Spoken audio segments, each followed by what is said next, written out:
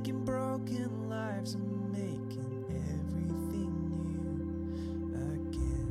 You were writing the perfect story, turning ashes into beauty, turning songs of sorrow into songs of joy again. You're revealing your endless glory, leading us in the way of mercy, taking broken lives and making everything new. And you are worthy of the highest praise, the author and perfecter of our faith, and nothing else compares to your great name. You turn brokenness to beauty. You turn brokenness to beauty.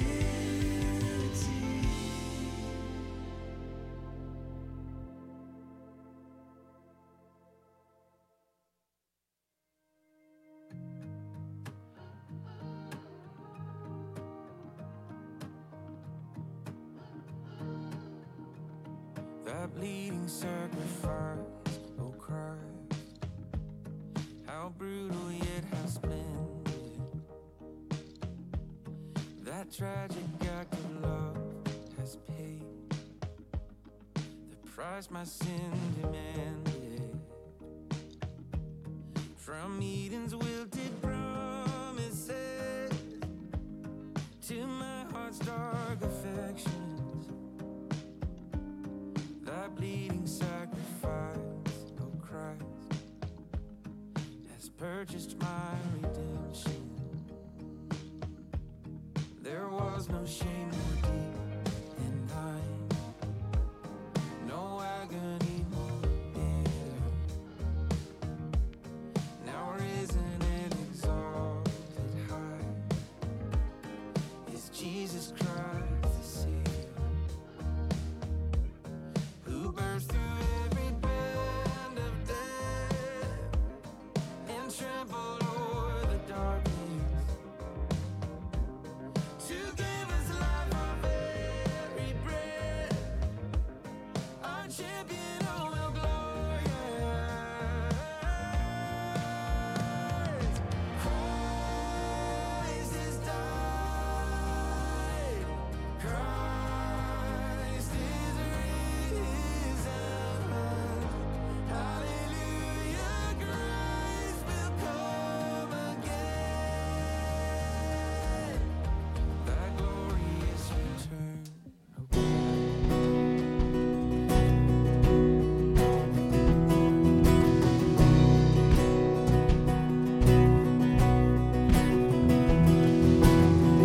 When all I see is the battle, you see my victory.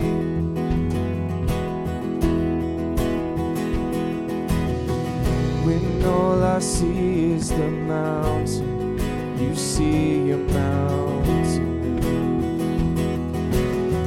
And as I walk through the shadow, your love surrounds me.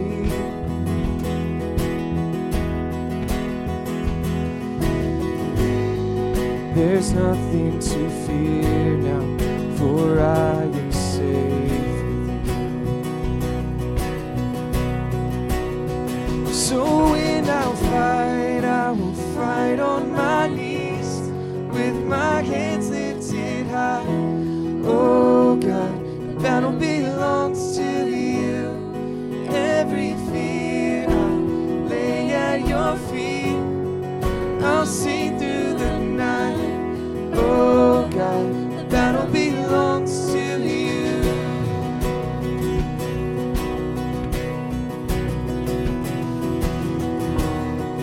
And if you are for me, who can be against me?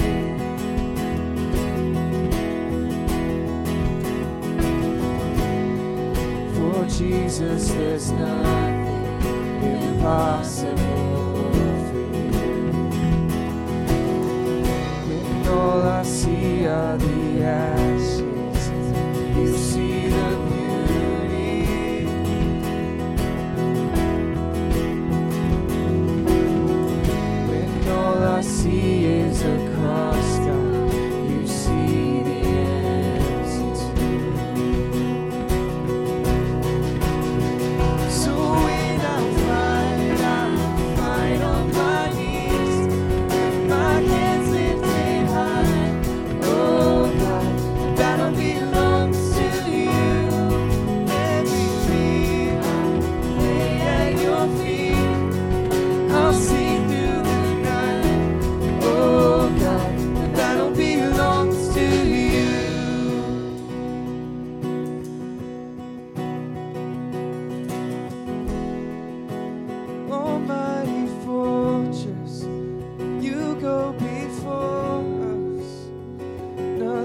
can stand against the power of our God. You shine in the shadows. You win every battle. Nothing can stand against the power of our God. You almighty fortress.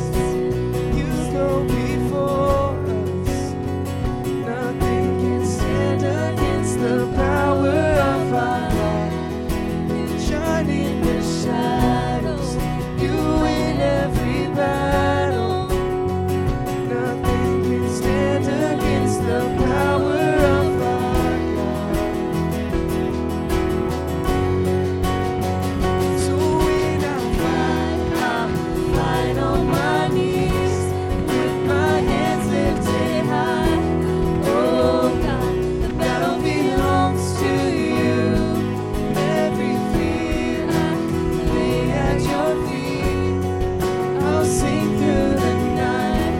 Oh God, the battle belongs to you. Oh God, the battle belongs to you.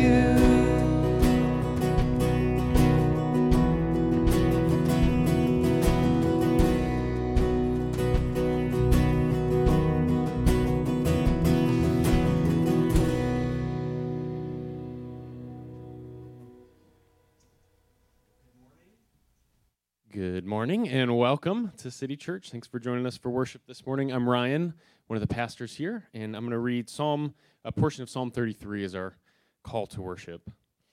The Lord looks down from heaven. He sees all the children of man. From where he sits enthroned, he looks out on all the inhabitants of the earth. He who fashions the hearts of them all and observes all their deeds. The king is not saved by his great army. A warrior is not delivered by his great strength. The war horse is a false hope for salvation, and by its great might it cannot rescue. Behold, the eye of the Lord is on those who fear him, on those who hope in his steadfast love, that he may deliver their soul from death and keep them alive in famine. Our soul waits for the Lord. He is our help and our shield. For our heart is glad in him, because we trust in his holy name. Let your steadfast love, O Lord, be upon us, even as we hope in you. Let's pray together. Lord, we begin this morning by thanking you that we can come and gather together in your name to seek your face, to worship you, to hear from you. And Father, we want to start by confessing our tendency to put our hope and our trust in other things. Lord, would you forgive us? Would you have mercy on us and cleanse us and remind us again this morning that your eye is on those who fear and trust in you. So I pray this morning we would be reminded to put our hope in you, to put our trust in you, to seek first your kingdom and your glory. And Lord, may you be near to us as we worship you this morning. In Jesus' name we ask it. Amen.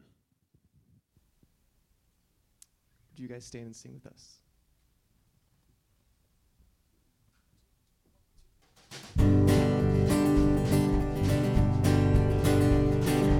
Would you be free from the burden of sin? There's power in the blood. There's power in the blood. Would you only victory win? There's wonderful power in the blood. There is power, power, wonder-working power in the blood of the Lamb. There is power, power, wonder-working power in the precious blood of the Lamb. Would you be free from passion and pride? There's power in the blood. There's power in the blood. For a cleansing to Calvary's side. There's wonderful power in the blood.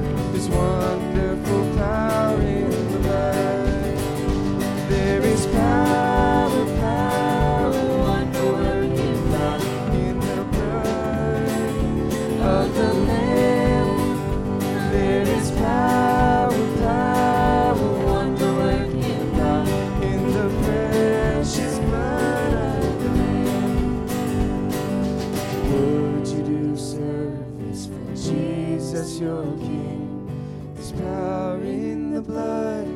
There's power in the blood. Would you live daily? His praises to sing. There's wonderful power in the blood.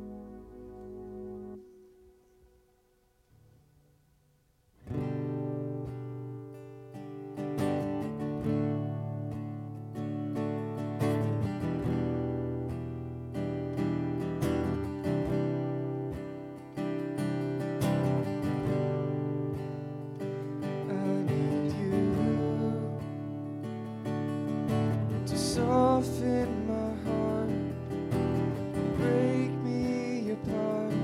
I need you to open my eyes, to see that you're shaping my life. And all I am, I surrender. Give me faith to trust what you say, that you're good, your love is great. I'm broken inside, I give you my life.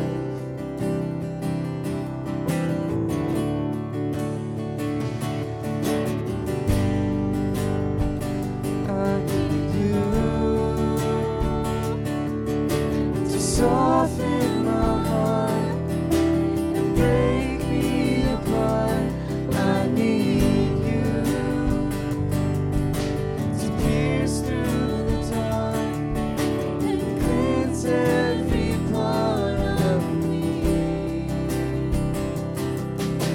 And all I am, I surrender. Give me faith to trust what you say, that you're good, and your love is great. I'm broken inside, I give you my life.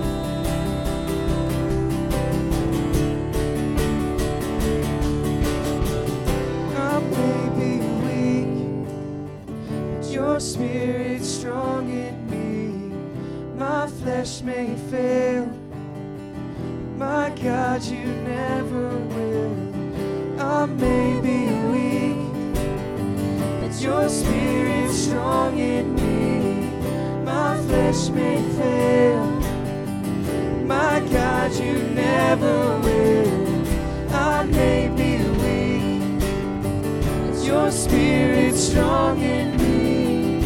My flesh may fail, my God, you never will. Give me faith to trust what you say, that you're good and your love is great. I'm broken inside, I give you my life.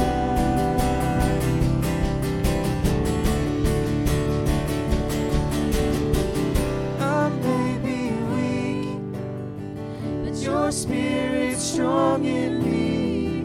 My flesh may fail, my God, you never will. I may be weak, but your spirit's strong in me. My flesh may fail, my God, you never will.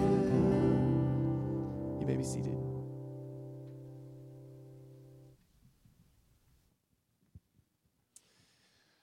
Well, hey again, welcome again. So glad that you are here this morning. We get to worship with you. Here at City Church, we aspire to be an authentic community that's walking with God in our city. And so we hope this morning that you experience the love and the grace and the truth of Jesus in all that we do here on a Sunday, but also in the overflow in our community life throughout the week.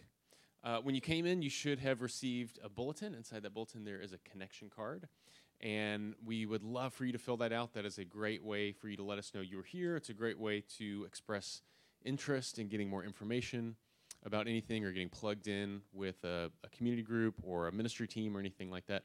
And there's also a space on the back of that card for prayer requests where you can put down something that we could pray for you about. Chipper and Jay and I pray through those each Monday, and so it's really helpful for us to know how we can pray for you and what's going on in your life. So please do fill that out. You can drop that card in the box on your way out, or there's a little pocket in the seat back in front of you. You can just slip it in there, and we will pick it up after the service.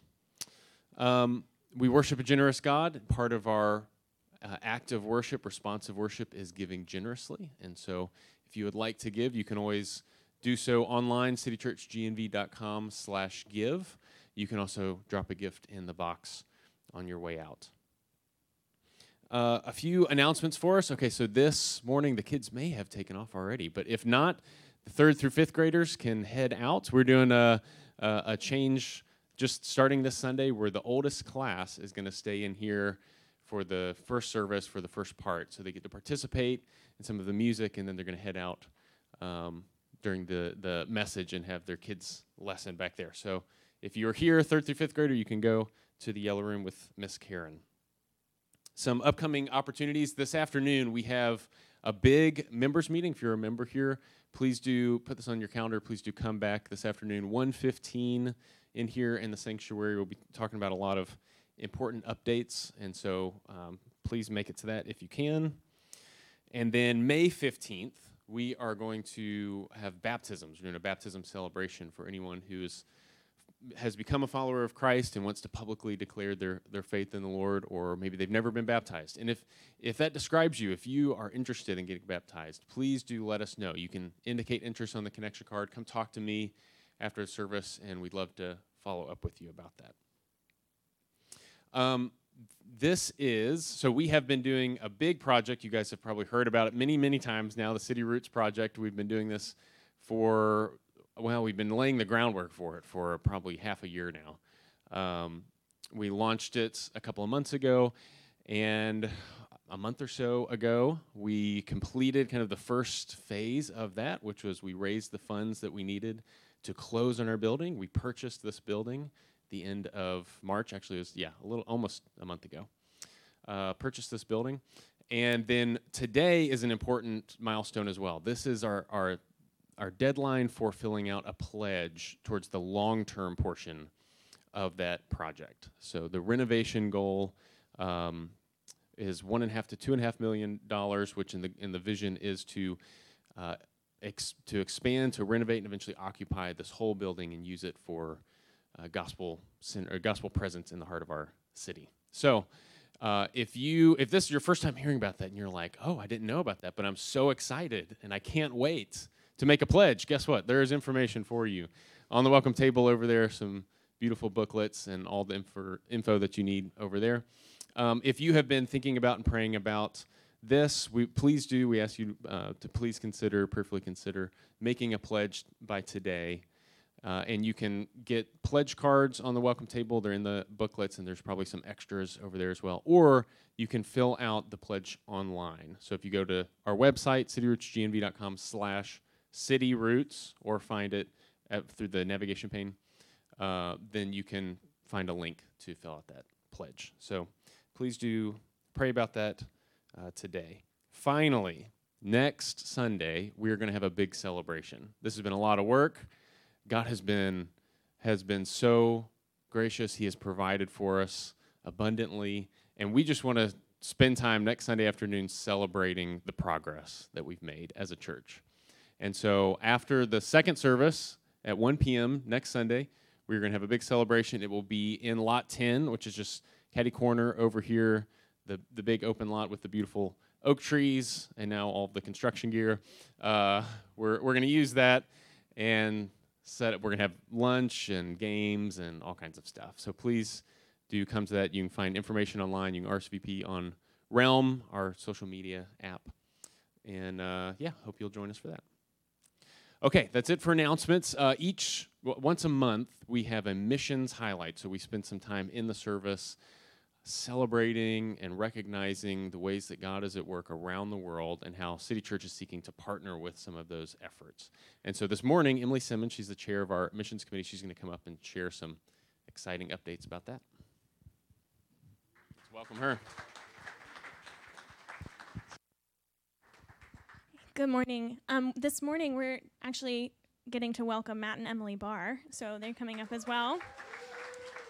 It's really, really exciting. So this is the first Sunday ever that we officially have 5 partners and 5 prayer cards to match.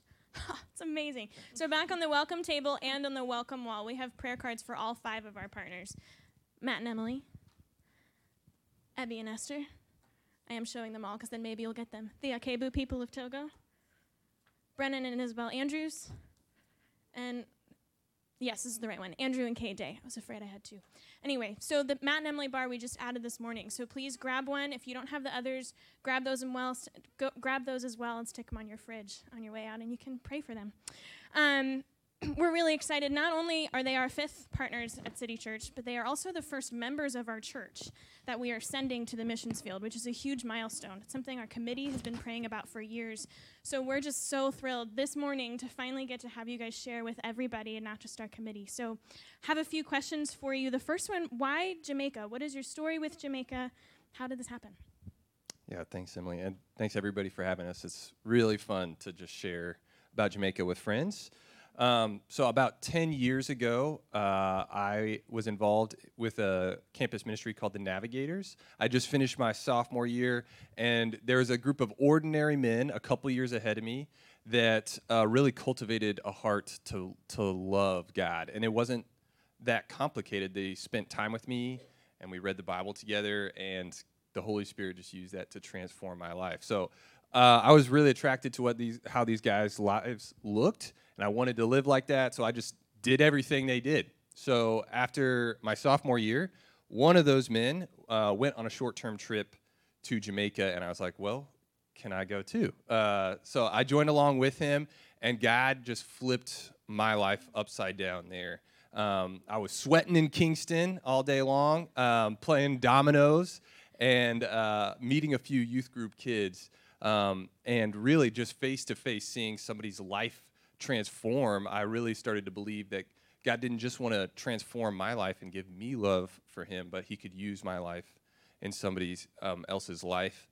And so I left Jamaica really believing that God could use my life, but I also left with Jamaican friends and just a deep affection for Jamaica. So obviously a lot has happened in our life since those 10 years ago. One of those things being that we got to work for the Navigators here in Florida. It's been a joy and a privilege to help students walk with God and help them feel confident to help their friends walk with God. When the Navigators, who have long been praying for the Caribbean and praying for students in the Caribbean, invited us to consider coming and kind of pioneering a new chapter of ministry there, we felt, we have some affection for Kingston. We are fully convinced of how God transforms students' lives. And we're really just a short plane flight away. We could do this. So though it was really painful to think of leaving our home here that we love, we feel that we were positioned and had just enough faith to say, sure, we could do that, trusting that others would continue to serve and love students here and freeing us to go and do that in Jamaica. So, yeah. If you guys know Matt and Emily, you know how profoundly God has used them both at City Church and in the Navigators. So it's really exciting to think about how God might use you in Jamaica. What are the gospel needs in Jamaica? What does it look like there? Yeah, there's a lot I could say about Jamaica. I love it. We should talk sometime. But when I think of the gospel needs of Jamaica, I think of ordinary life and that Jesus wants to be with you in the ordinary life, not just on Sunday mornings, but he wants to leave with you and impact how you are a student, impact how you work, impact how you are a mother or a father or a daughter. And that is a huge need in Jamaica. So Jamaica, about 6 out of 10 Jamaicans identify as Protestant Christians. So it's not an unreached people group by any means. But along with that stats aren't everything, but about 8 out of 10 Jamaicans are born outside of marriage. And then it is the 5th highest murder rate in the world, the highest in the Western Hemisphere. And so for a quote-unquote Christian nation, there seems to be a very large gap between what people are saying is true about Jesus and how that impacts ordinary life. And so that just breaks my heart that, for me, learning that Jesus wants to not only save me from my sin, forgive it, but give me power over it and help me respond to him in love. I really hope that Jamaicans get to enjoy that truth, that facet of the gospel. Amen. Yeah. What do you hope to do? What do you hope to see God do in Jamaica? What will that look like practically? We hope to do evangelism on campus. We hope to gather interested students to read and study the Bible together. We hope to equip students through discipleship to have confidence to follow Jesus for themselves, but also the tools and confidence to help their friends and families and classmates do the same. So that's what we hope to do. We're praying that God would raise up a generation of students to kind of carry this banner of following Jesus and helping others follow Jesus. But I think we dream that it's bigger than just campus and students. We are praying that these students would impact the island and impact the world, which maybe does seem kind of like abstract or maybe a naive dream, but we are taking God up at his word that he does want to change the world through ordinary people, and we think he wants to do that through Jamaica. Yeah, and I would just add that, it is too small a thing for just campus to be transformed. I think Jamaica is the sleeping giant of mission sending because Jamaicans, about a third of them already immigrate all over the world. They come to Miami, England, Canada, just New York, all sorts of places, and they flourish. And what if they didn't just immigrate, but they were sent as disciples? If they could carry the gospel with them, I think that would just bring transformation all over the world. And so it's a little island. In Jamaica, they use the word, instead of little, they say lickle. But I believe God wants to do mighty things through that island. And for me, when I started really believing God's promises, I took Isaiah 60:22. It says, "The least of you shall become 1,000, and the smallest a mighty nation. I am the Lord, and it's time I will do this swiftly." And that verse stood out to me because I feel like a little one, even though I'm big and tall. I feel like, what could I possibly do? But I believe God wants to use my little ordinary life, and he's in the habit of multiplying that. So I believe that about Jamaica too, this little island. What could God do through that? So thank you for sending us, City Church. Yeah. It's really meaningful to us to have you specifically with us in Jamaica. Yeah. We are so happy to be a part of this, even in some small way, to be a part of sharing, being a part of what God is doing for you in Jamaica. It's amazing. I'm not going to cry. So excited for you guys. Also to hear about what your dreams are for Jamaica, and having people sent out of Jamaica is just beautiful to hear. So thank you for taking time to share that with us this morning. We do have 2 events coming up that have to do with the bars. So one, July 10th, is a commissioning service on Sunday morning. Our whole service will be oriented around Matt and Emily and sending them well to Jamaica. It's the month before they leave. And then after that, we will have a Saturday that's just 12 hours of prayer. So we'll send out basically a spreadsheet. You can sign up for a 15-minute slot of prayer, so that ideally somebody in our church for 12 hours will be praying for them, leading up to them being sent. So you'll see more details about that once we get the dates and everything set. But we're just really thrilled to be a part of what God is doing with you. So thank you both so much.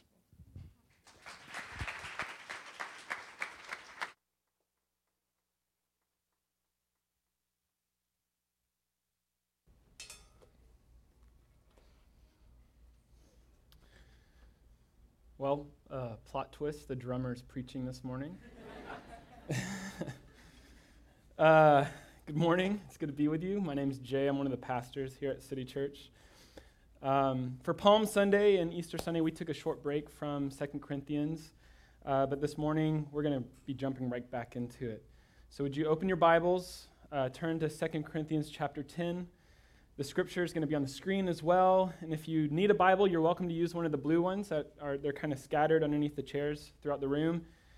You can use that. It's on page 1071.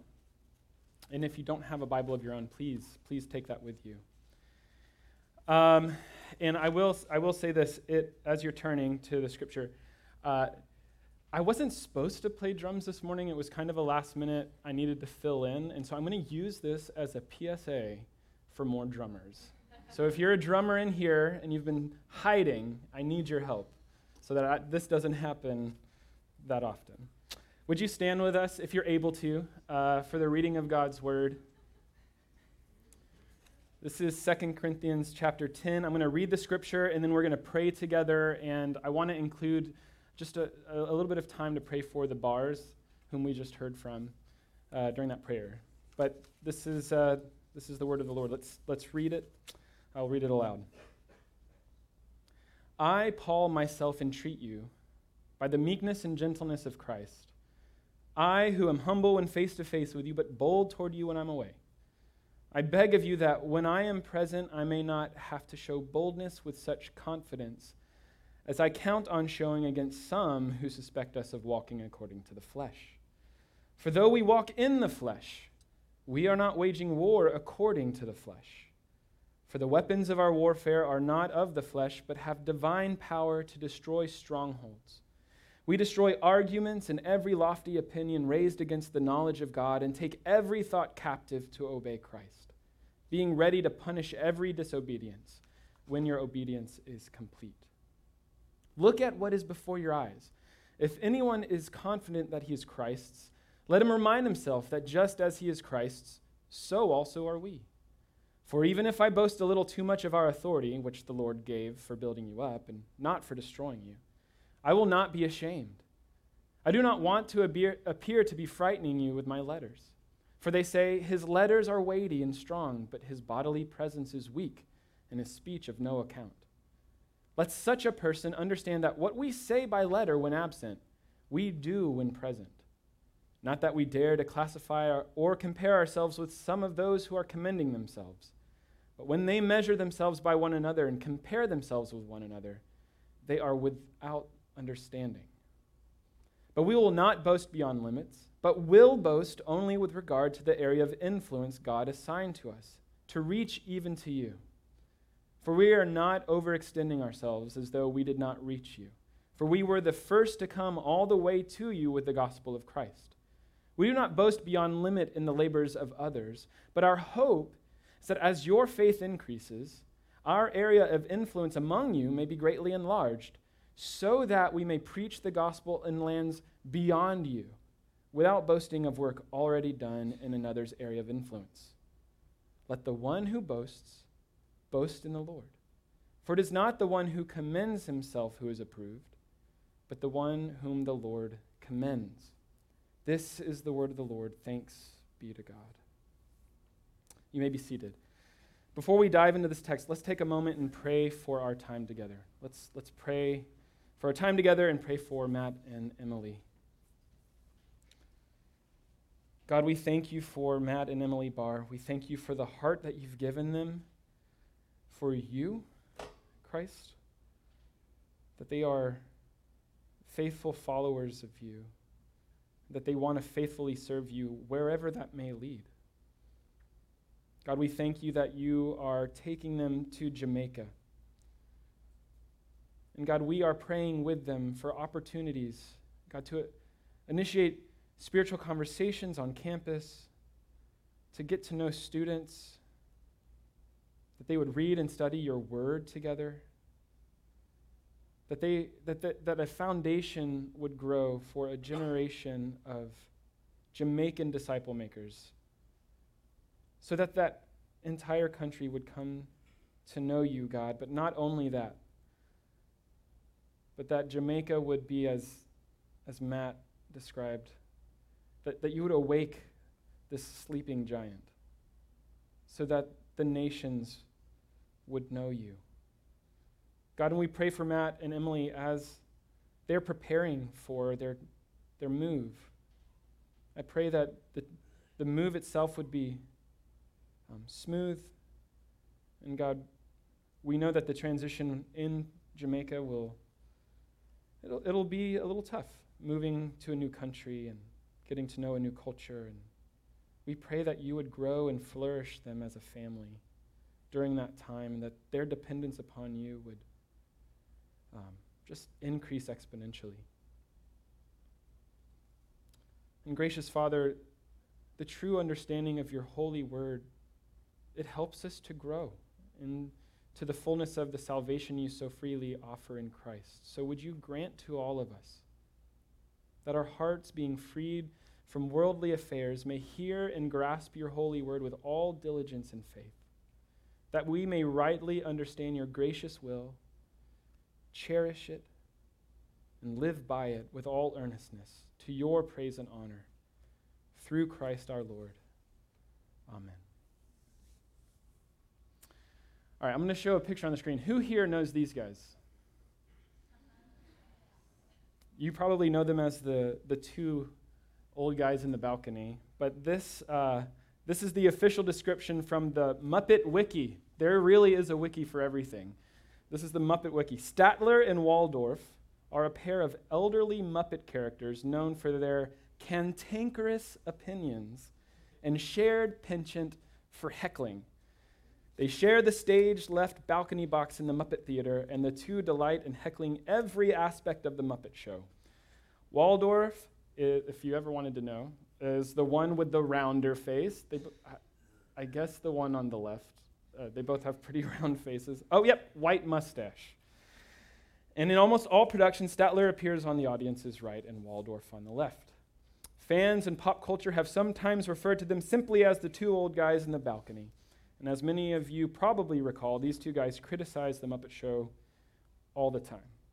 Their commentary was never meant to actually help the Muppets, but rather tear them down. Well, they would have been in like company with a few folks in Corinth at the time Paul was writing his letter.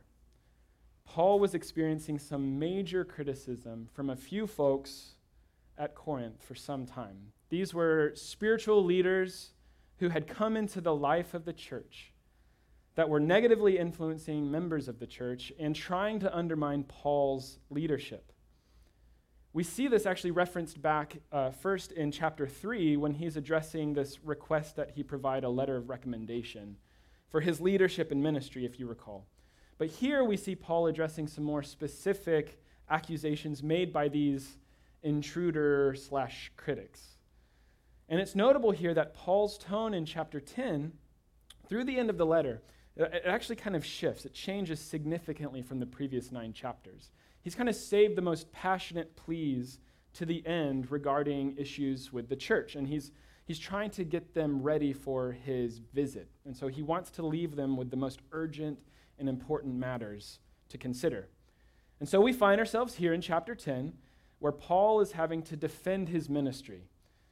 He needs to defend it against these kind of toxic people who are negatively affecting this entire church. Whether you are in some form of vocational ministry or informal ministry, as a follower of Jesus, you have a ministry. And so it's good to look at this passage together this morning and learn from Paul what a faithful ministry looks like. So as we look at Paul and his critics, we'll gain a better understanding of, say, effective ministry versus ineffective ministry, or maybe true versus false ministry, or perhaps ministry that honors God versus a ministry that dishonors God. So first, we're going to look at 3 parts here. We're going to look at, first, the source of faithful ministry. And second, we'll look at the nature of faithful ministry. And then finally, we're going to look at the goal of faithful ministry. So with that, let's look at our first point, the source of faithful ministry.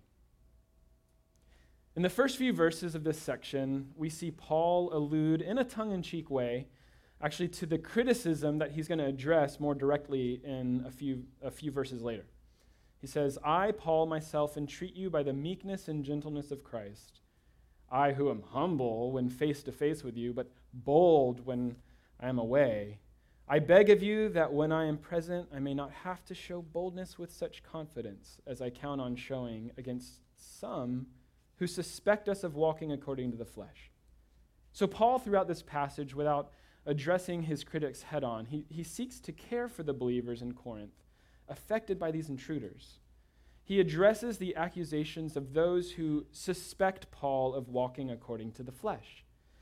But he explains, using this extended kind of war metaphor, that it's not according to the flesh that he does ministry, but it's through the Spirit. He says, starting in verse 3, "For though we walk in the flesh, we are not waging war according to the flesh. For the weapons of our warfare are not of the flesh, but have divine power to destroy strongholds. We destroy arguments and every lofty opinion raised against the knowledge of God, and take every thought captive to obey Christ, being ready to punish every disobedience when your obedience is complete." In giving us a defense of his ministry, Paul is saying his work is anything but a ministry of defense, but rather one of offense. And he kind of names the source of his and our implicitly, our ministry. This source of our ministry, church, it's divine power, not flesh. It's divine power that destroys strongholds. It's divine power that demolishes arguments against the knowledge of God. It's divine power that takes every thought captive to obey Christ and punishes every disobedience. So, what is this divine power? Where does it come from? It comes from the Holy Spirit. Back in October, Chipper, our lead pastor, he preached a sermon titled Spirit-Driven Ministry, which was looking at 2 Corinthians chapter 3. And if you have time, I'd encourage you to go back and listen to it. It's super helpful. And it's actually pretty closely connected to this part of chapter 10, so much so I almost named the sermon Spirit-Driven Ministry, the sequel. If you recall last week, Chipper made a comment about sequels, but I didn't. But similarly to chapter 3, the emphasis here is that Paul is not waging this war against evil using his own earthly power, but with the divine power that only comes through the Holy Spirit. That Holy Spirit that resides in us as believers. And this is a theme that keeps coming back throughout this letter. It's that Paul does not have the power to accomplish any work for God, but it's fully the power of the Holy Spirit at work in him. And if you've placed your faith fully in Christ, then this same Holy Spirit is empowering you that's empowering Paul here in this passage. The Holy Spirit is the one who enables you to minister effectively to those around you. Do you find yourself trying to minister out of your own abilities? You will ultimately fail. While we may walk in the flesh, we do not wage war according to the flesh. That will accomplish nothing. As I was reading this passage this past week, this scene from Raiders of the Lost Ark came to my mind. It's the iconic 1981 film by Steven Spielberg starring Harrison Ford as Indiana Jones.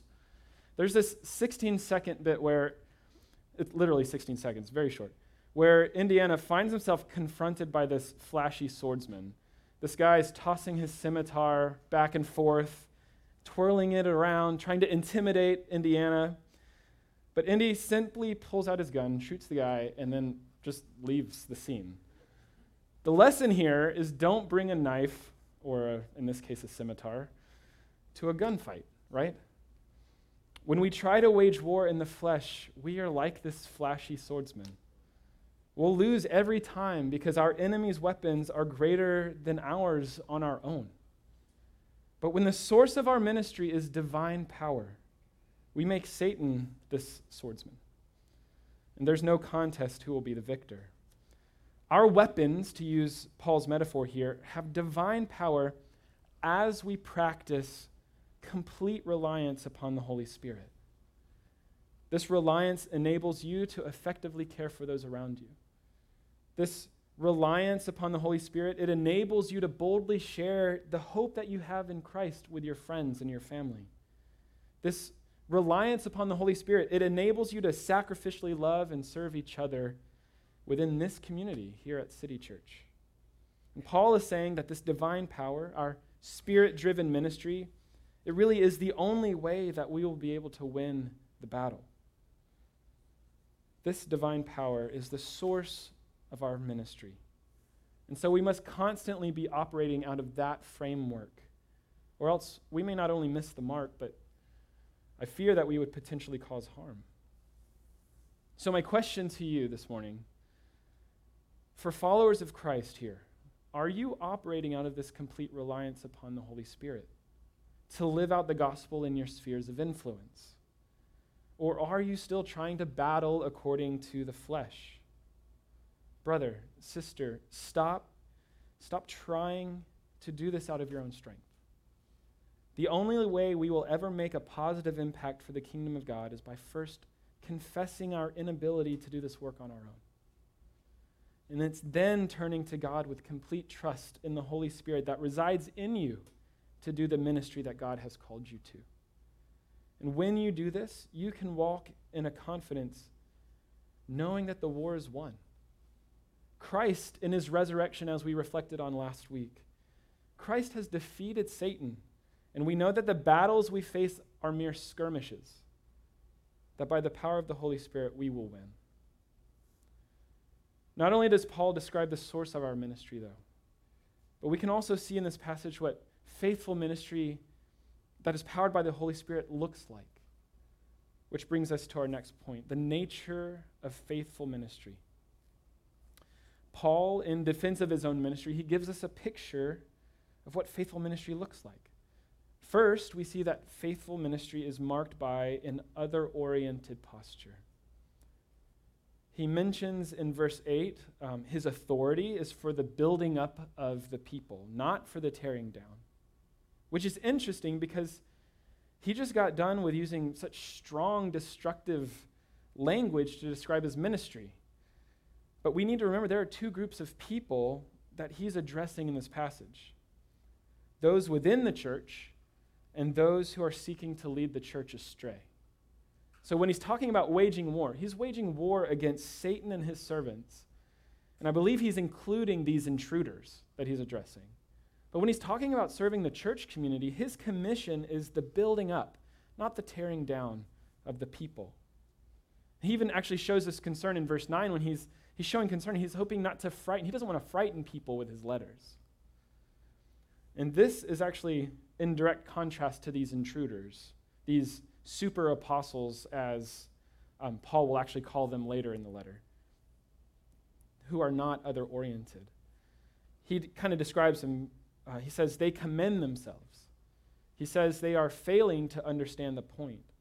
He says they are looking at themselves as a standard of measurement, not God's word, not Christ. And in so doing, they're making themselves fools and ineffective in their ministry. But not simply ineffective. I would add counterproductive. And even more than that, we see them causing obstacles to the work of Christ through Paul in Corinth. These super apostles who are accusing Paul of walking according to the flesh, they are actually the ones walking according to the flesh. Do you see that? It's absolute foolishness. And I can only imagine how exasperated this made Paul feel. Secondly, faithful ministry, it's not marked by our abilities or skills, as Paul notes here, but in our daily, even moment by moment, reliance upon the Holy Spirit. I realize this point was just made a few moments ago, but it bears repeating. This is something Chipper touched back in October in chapter 3, but it's a little bit more explicit here in chapter 10. Prior to this letter, Paul sent this pretty severe corrective letter to the people of Corinth. Many people repented, and by his next visit, he didn't need to show the same level of boldness in person that he had shown in his letter. Paul's detractors here are twisting this account and trying to make the case that because he's bold in his letters but weak in person, as they claim, and a poor public speaker, that his authority has no weight. But Paul reminds us once again that it's not our communication style that defines our ministry. It's the power of the Holy Spirit, actually, despite these things, that confirms our ministry. As we've noted in past sermons, Paul's not a notable public speaker. We've referenced before Acts 20, where a young boy falls asleep while Paul, as the ESV describes it, is going on and on. And the kid falls out of a third-story window. And Paul has to go and raise the kid from the dead. He raises him from the dead. This is a stark contrast here. There's a stark contrast of his weak public speaking ability, but his ability to raise the dead. This should give us pause and consider what is being said here about public speaking as a metric for effective ministry. Maybe it shouldn't possess the importance that we as a culture place on it.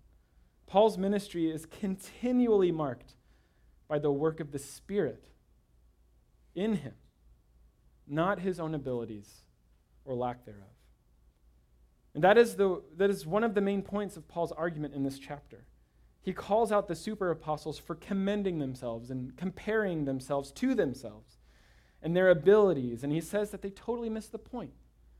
Christian ministry, effective Christian ministry, is not marked by strong, charismatic preaching or teaching, although it can be a part of it. But rather, it's marked by the faithful and intentional care we have for those around us through our reliance upon the Holy Spirit. A reliance upon the Spirit to work in and through us as we are weak in our own abilities. This has been a theme throughout the ministry of Paul, and it's a point that we just cannot miss. Finally, faithful ministry, it's marked by a clear representation of Christ to others. Paul begins this entire section with a desire to address these matters by the meekness and gentleness of Christ. In using this phrase, Paul is addressing his detractors even before explicitly speaking to their accusations of him being weak. Paul seeks to care for these folks with the gentleness of Christ, a gentleness that is marked by compassion, by patience and love and mercy, by a desire for repentance and a longing for them to be a healthy community. If we aren't seeking to minister to those around us as Jesus ministered, we are not representing Jesus accurately to the world around us. Yes, we preach the gospel with our words, but also with our actions. Jesus didn't simply speak, he acted. And as ambassadors of Christ here on earth, if we want people to know Jesus, we need to seek to be like Christ towards others. Actually, think about this with my own parenting. As a parent, I am the window by which my children first see God. Their understanding of who God is, how they relate to him, and how he feels about them, it's immensely impacted by the way that I show them and don't show them Jesus.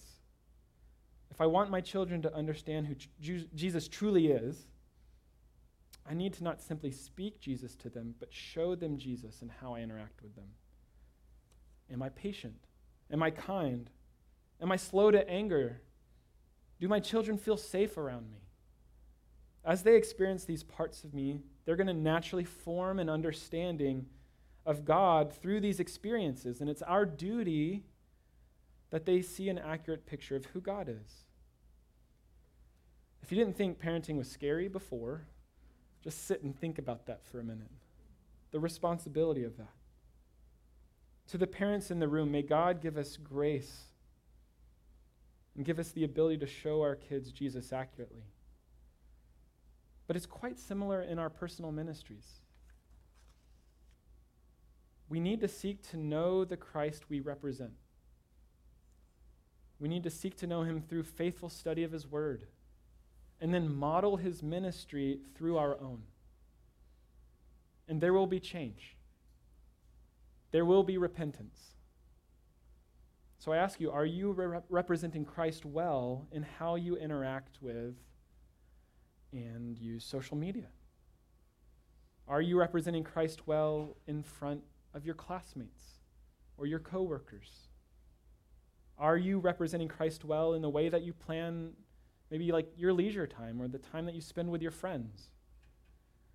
There are many other areas you should ask yourself this question. And I don't address this that anyone might feel unduly discouraged. But we have to ask ourselves these questions. We have to repent where necessary. We get to give thanks to the God who forgives.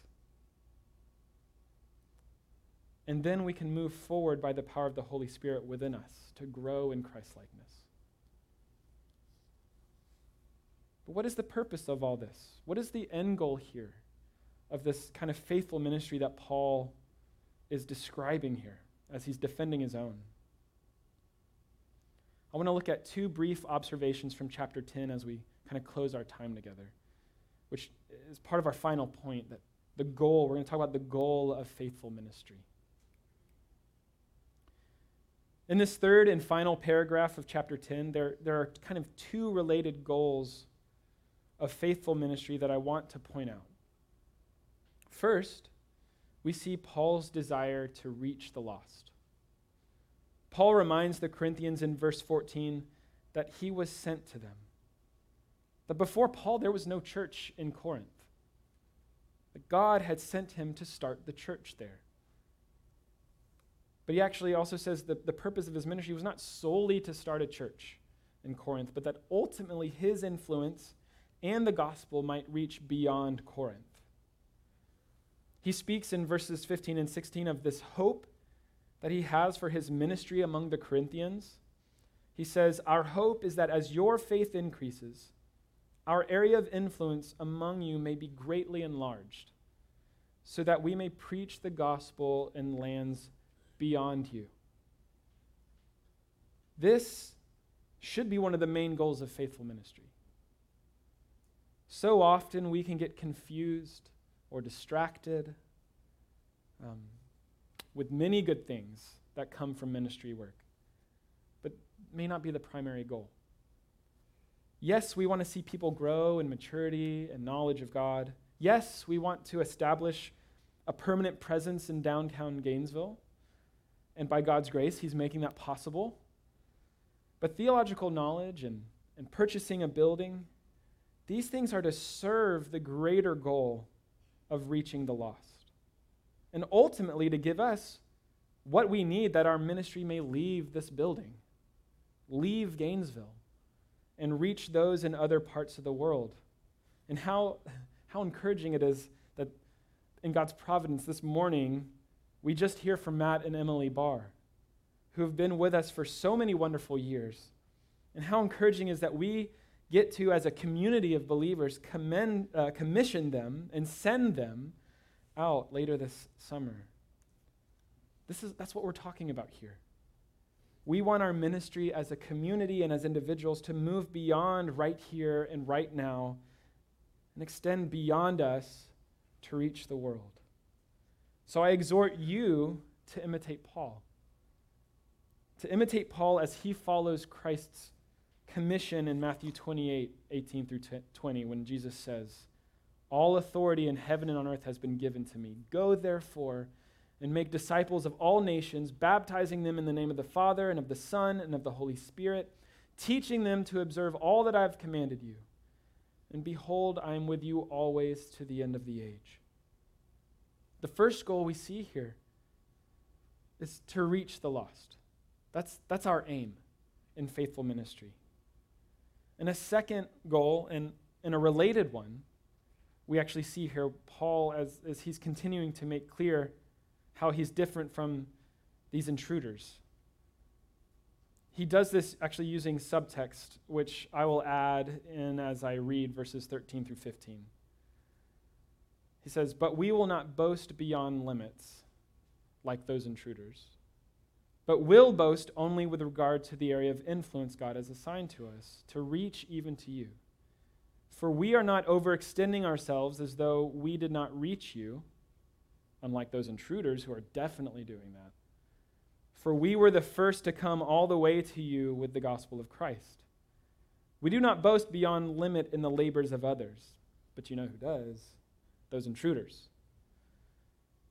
So Paul is saying here, he's saying those super apostles, those intruders among you, they boast beyond their limits. They overextend themselves in taking credit for the things they have not done. That's not us. That's not me. I boast, but in the areas that God has placed me in. And I boast about the things that God has done through me that reaches even to you. This related goal to reaching the lost, the goal is not to boast in our own accomplishments, like these super apostles, but it's to boast in the work of Christ, in the work that we get to be a part of. In our personal ministries, may the Lord prevent us from being like these intruders who commend themselves and promote themselves, but rather be as Paul writes here in verse 17. He says, "Let the one who boasts boast in the Lord." That's precisely the end goal of our ministry, that God would be glorified in the work that we are doing. We can't take credit for anything good that comes from our work, because we aren't operating out of our own strength. but in complete reliance upon the Holy Spirit, we participate in the work God is doing in and through us as we represent Christ to care for the physical, emotional, and spiritual needs of others. When something beautiful takes place, we can't say, look at what I did. But we get to say, what an incredible God I serve, and what a gift it is to join him in his work here in Gainesville and around the world. Amen.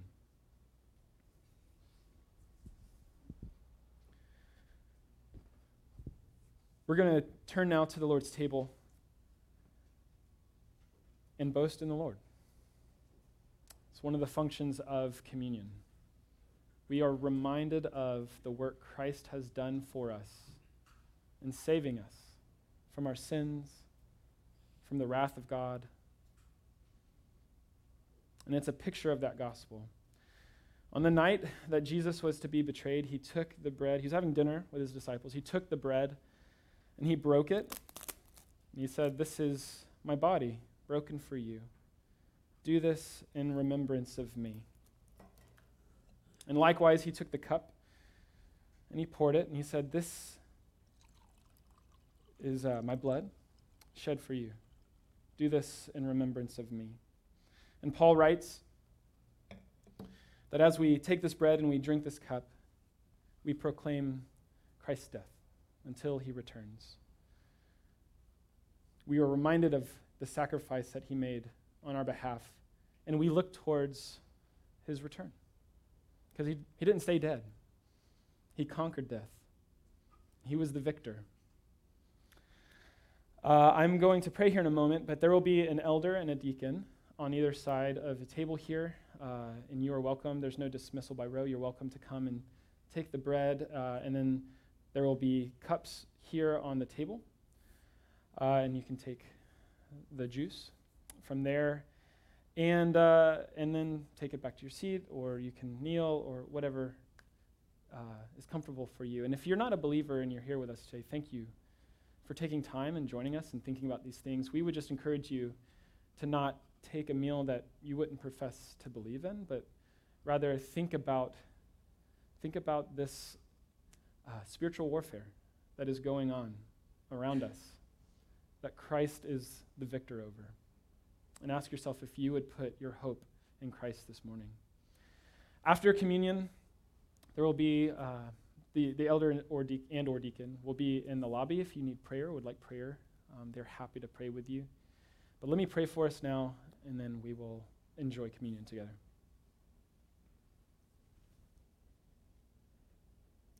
God, we thank you for the time that we get to share together now, taking communion. Would you bless this meal, that we would be nourished spiritually, that we'd be reminded of the gospel and of the ultimate power that you have, the divine power that you have over Satan, sin, and death, that you have expressed that power in saving us. And would that empower us, God, through the indwelling of the Holy Spirit, that we would be your ambassadors here on earth. We thank you for this time. We pray all this in Christ's name. Amen.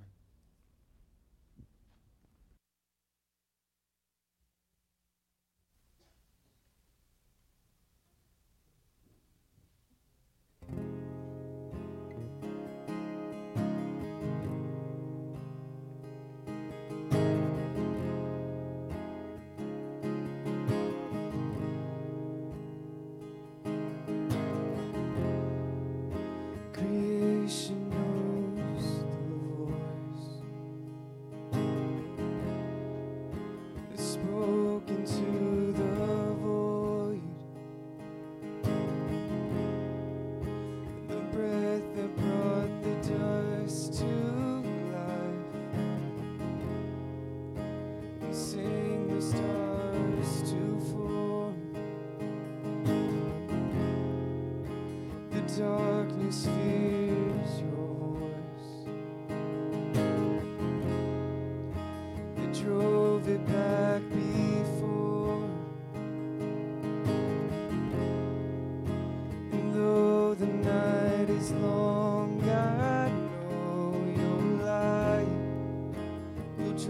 give it back once more.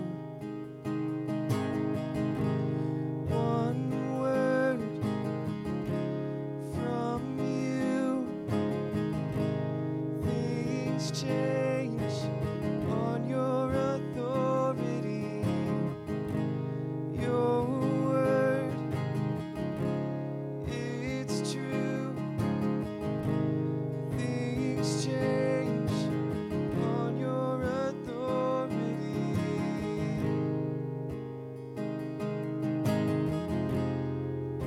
My fight is not my own. Its end is in your hands. I worship you because I know all things must bow to your command. One word from you, things change on your authority. Your word, it's true. Things change on your authority. Will heaven not prevail? Will strongholds not be moved? Will spirits not be silenced and cower at his rule? For if my God is for me, then what have I to fear? And I will not deny him the glory that is his. Will heaven not prevail? Will strongholds not be moved? Will spirits not be silenced and cower at his rule? For if my God is for me, then what have I to fear? And I will not deny him the glory that is his. One word from you, things change on your authority. Your word, it's true. Things change on your authority.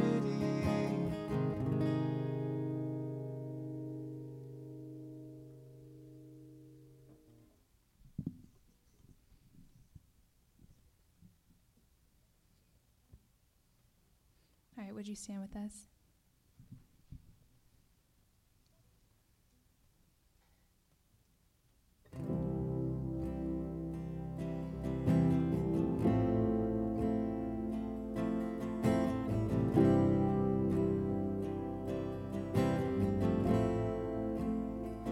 What gift of grace is Jesus my Redeemer? There is no more for heaven now to give. He is my joy, my righteousness and freedom, my steadfast love, my deep and boundless peace. To this I hold, my hope is only Jesus. For my life is wholly bound to his. Oh, how strange and divine, I can sing all is mine, yet not I, but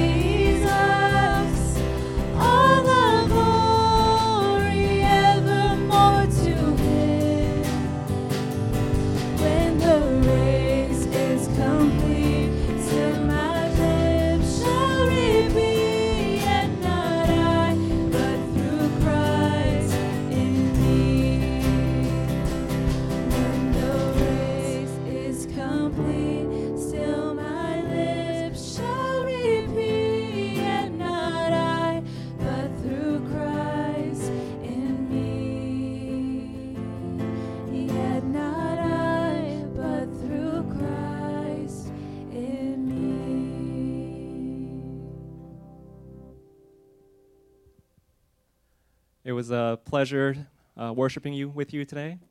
I just want to remind everybody of the members meeting we have today here in the sanctuary at 1:15. Hear this benediction from 1 Thessalonians. Now may our God and Father himself and our Lord Jesus direct our way to you, and may the Lord make you increase and abound in love for one another and for all, as we do for you, so that he may establish your hearts blameless in holiness before our God and Father at the coming of our Lord Jesus with all his saints. Praise God from whom all blessings flow. Praise him, all creatures here below. Praise him above, ye heavenly hosts. Praise Father, Son, and Holy Ghost. Amen.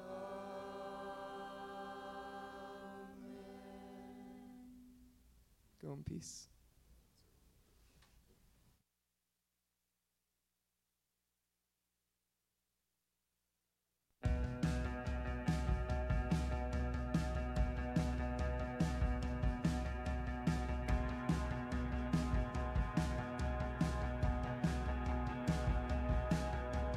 Even when I'm at my worst, I'm still of righteous birth, covered by saving grace, past, present, future, dead erased.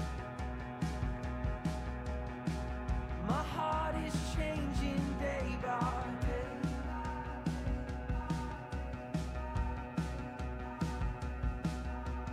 When I run like wildfire, I'm still a ransom child, bought with blood spilled on a tree. Sin, death, they have no hold on me. My will is changing day by day.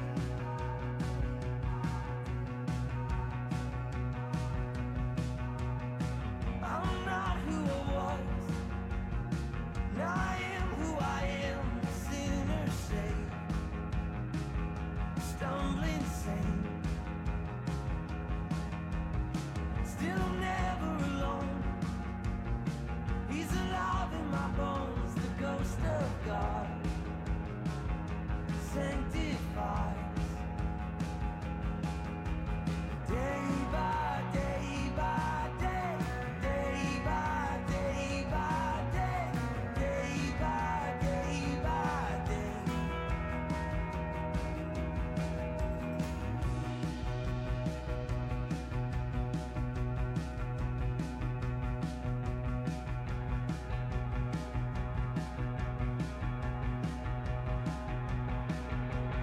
What I once desired for is not what I desire more. Heart of stone turning into flesh, love, joy, peace taking over the mess. It's all I'm wanting day by day.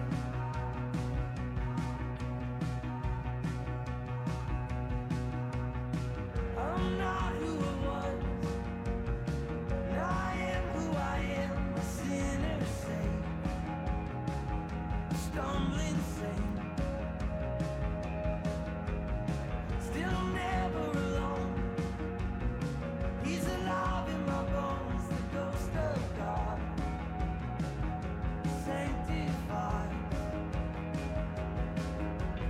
Day by day by day, day by day by day, day by day by day,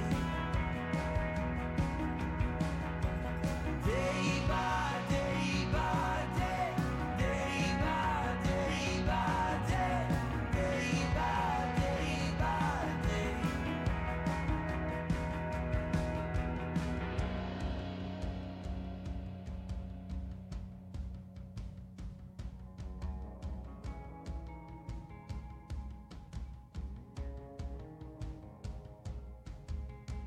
I don't always believe,